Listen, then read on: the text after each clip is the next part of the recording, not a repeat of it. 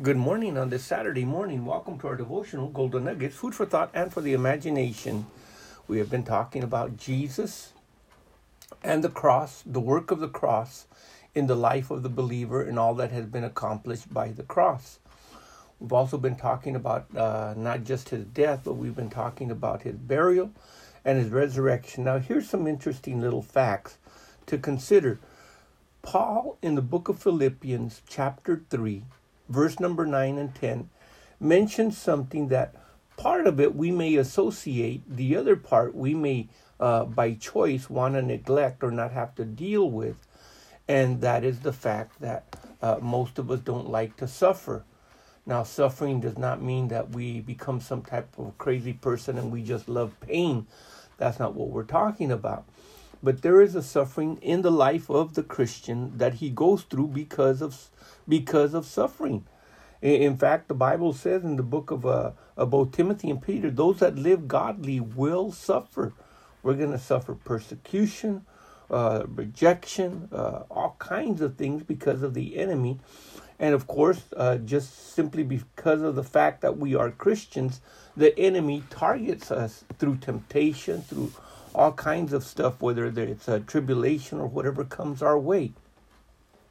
So we must be prepared with a mental attitude. Let this mind be in you.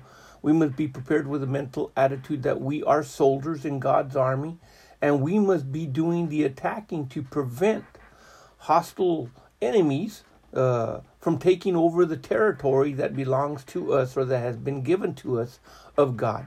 Now, Paul said, "And that I be found in him, not having my own righteousness, which is by the law, but that is through the faith of Christ, the righteousness which is of God by faith." And of course, we've already made mention a little bit concerning that.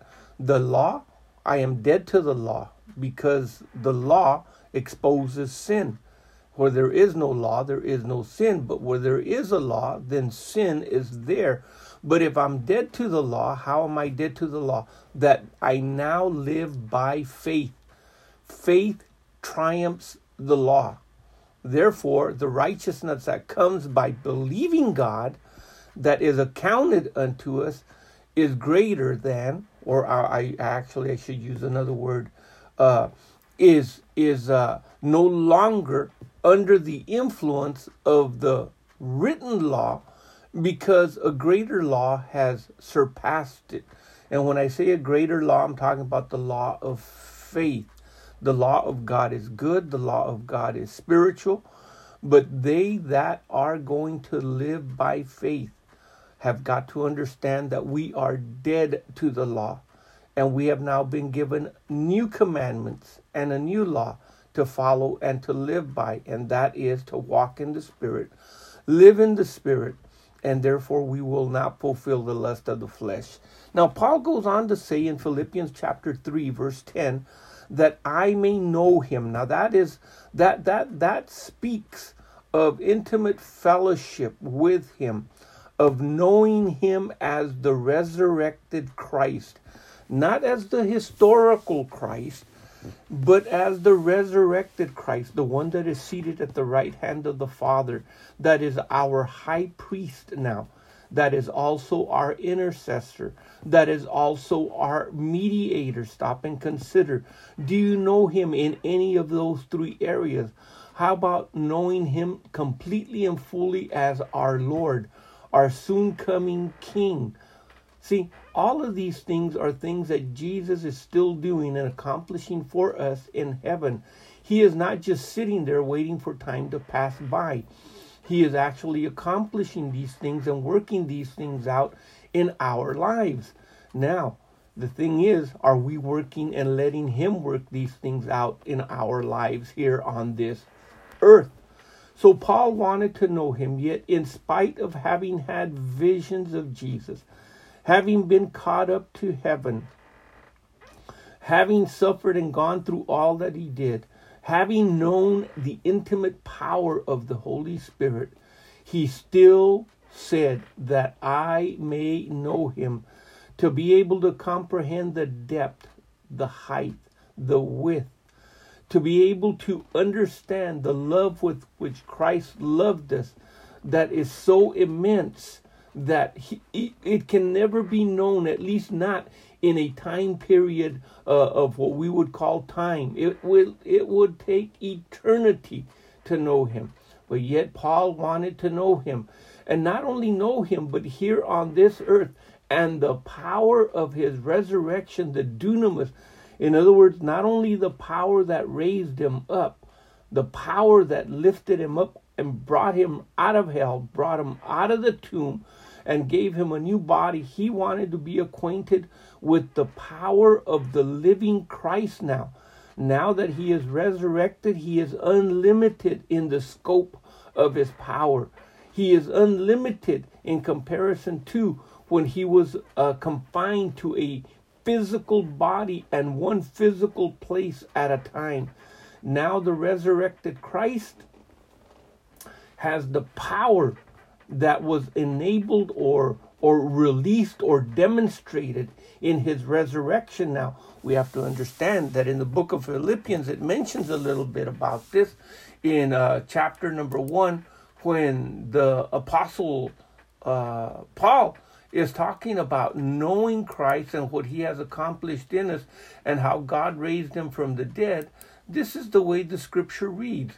It says, first of all, concerning what has been accomplished in us, or needs to be accomplished in us, that the eyes of our understanding being enlightened, that we may know, know what is the hope of his calling, and what the riches of the glory of his inheritance is in the saints, and what is the exceeding greatness of his power. Now here it is. Remember, Paul said, I want to know him, and I also want to know the power of his resurrection. Well, here it is. And what is the exceeding greatness of his dunamis, his power to us who believe, according to the working of his mighty power. Paul not only wrote that we have our eyes open and our understanding enlightened, that we can understand this. He says, I want you to know and understand what is that exceeding greatness of his power. So when he wrote in Philippians, personally, he wanted to, even though he had seen exceptional miracles that were out of the ordinary take place, even though he saw the demon, he still wanted to know more. And what is the exceeding of the greatness of his power to usward who believe according to the working of his power? And here it is, verse number 20, Ephesians 1:20, which he worked in Christ when he raised him from the dead and set him down at his own right hand in the heavenly places, far above all principalities and powers. Far above, notice, far above, beyond what they are or were, that he power and might and dominion and every name that is named, not only in this age, but in the age to come, and gave him to be the head. Gave him to be the head and put all things under his feet. He has put all things under his feet and gave him to be the head over all things to the church, which is his body, the fullness of him that filleth all in all. So as we go back and look at this, Paul not only says, I want to know him, I want to know the power of his resurrection, but then he gets to this section right here, and the fellowship of his sufferings, the koinonia that we find in Scripture that is mentioned by the Apostle John. In 1 John, he mentions it so much, that fellowship. The fellowship of his sufferings. Now, this we have to divide it into we have to divide it into different sections. The first section was before the cross. In other words, all the rejection that he went through, all the Jews eventually despising him and saying that he be crucified. There was, according to the book of Isaiah, he is a man. He's a man that has been rejected. He has been despised. He's a man of sorrow. He's acquainted with grief. We did hide, as it were, our faces. He was despised, and we esteemed him not. In other words, there was a suffering that the Master went through, not being understood even by his own family, his loved ones, being betrayed by his disciples, his followers, being denied, being sold out. So there was a suffering. Then there was the physical suffering, the soulish suffering, the soul being made sin for us, and he pouring out his soul to atone for us. And then, of course, his spirit having gone down into the underworld. So there is a suffering, and Paul says, I want to know the fellowship. I want to know the koinonia of that. Therefore, I want to understand what it is to be made conformable unto his death. I want to know what it is to have been placed on that cross with him. I want to know everything to be assembled or assimilated, I guess that's the word for it, to be assimilated unto his death. I want to be rendered like what he went through. I want to understand it because it brings out in me things that are necessary for my spiritual walk. Now, that is the part that many will shy away from. I don't want to suffer. I want a Christ and I want a Christian life where there is no suffering whatsoever. There is travail even in prayer. When a woman is giving childbirth, she is going through travail. There is a tremendous amount of pain and suffering that is taking place in the physical body to bring forth that child. It's not an easy thing, but there is also the knowledge that once that child has come forth, there is that joy. While Jesus, according to Hebrews, for the joy that was set before him in chapter 12, verse 1, he endured the cross. Therefore, getting back to the thought, being made conformable unto his death. Now, that's not the only thing we are made conformable unto.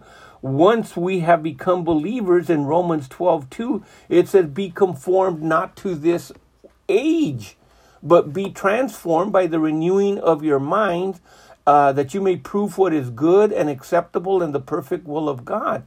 And then also in Romans 8:29, we are made conformable unto him in this fashion.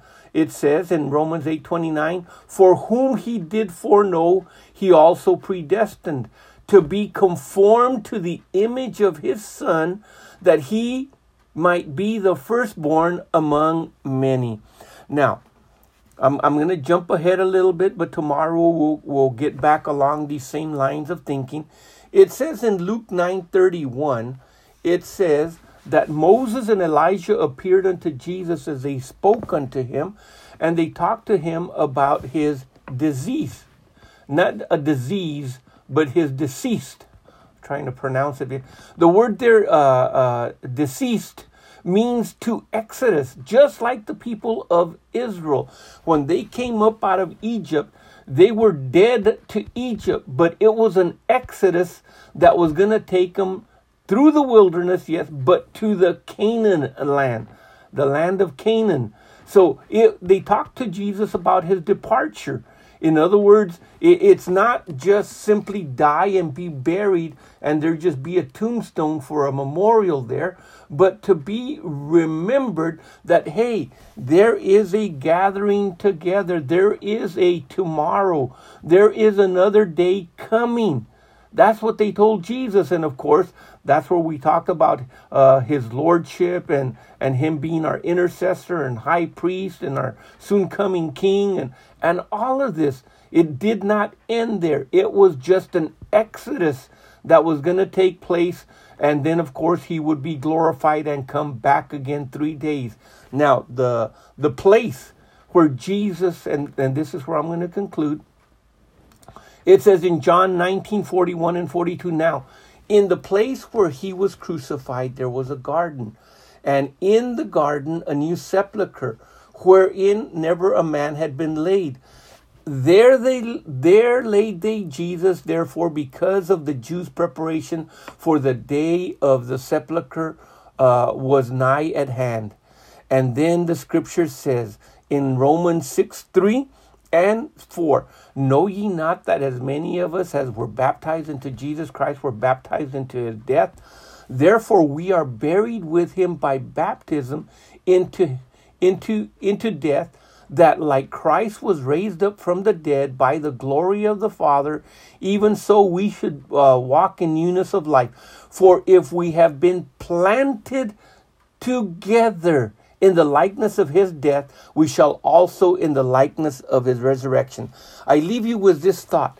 Jesus was planted in the garden of God, the garden that every one of us that is planted by the Father. Remember, every plant that is not planted by the Father is uprooted.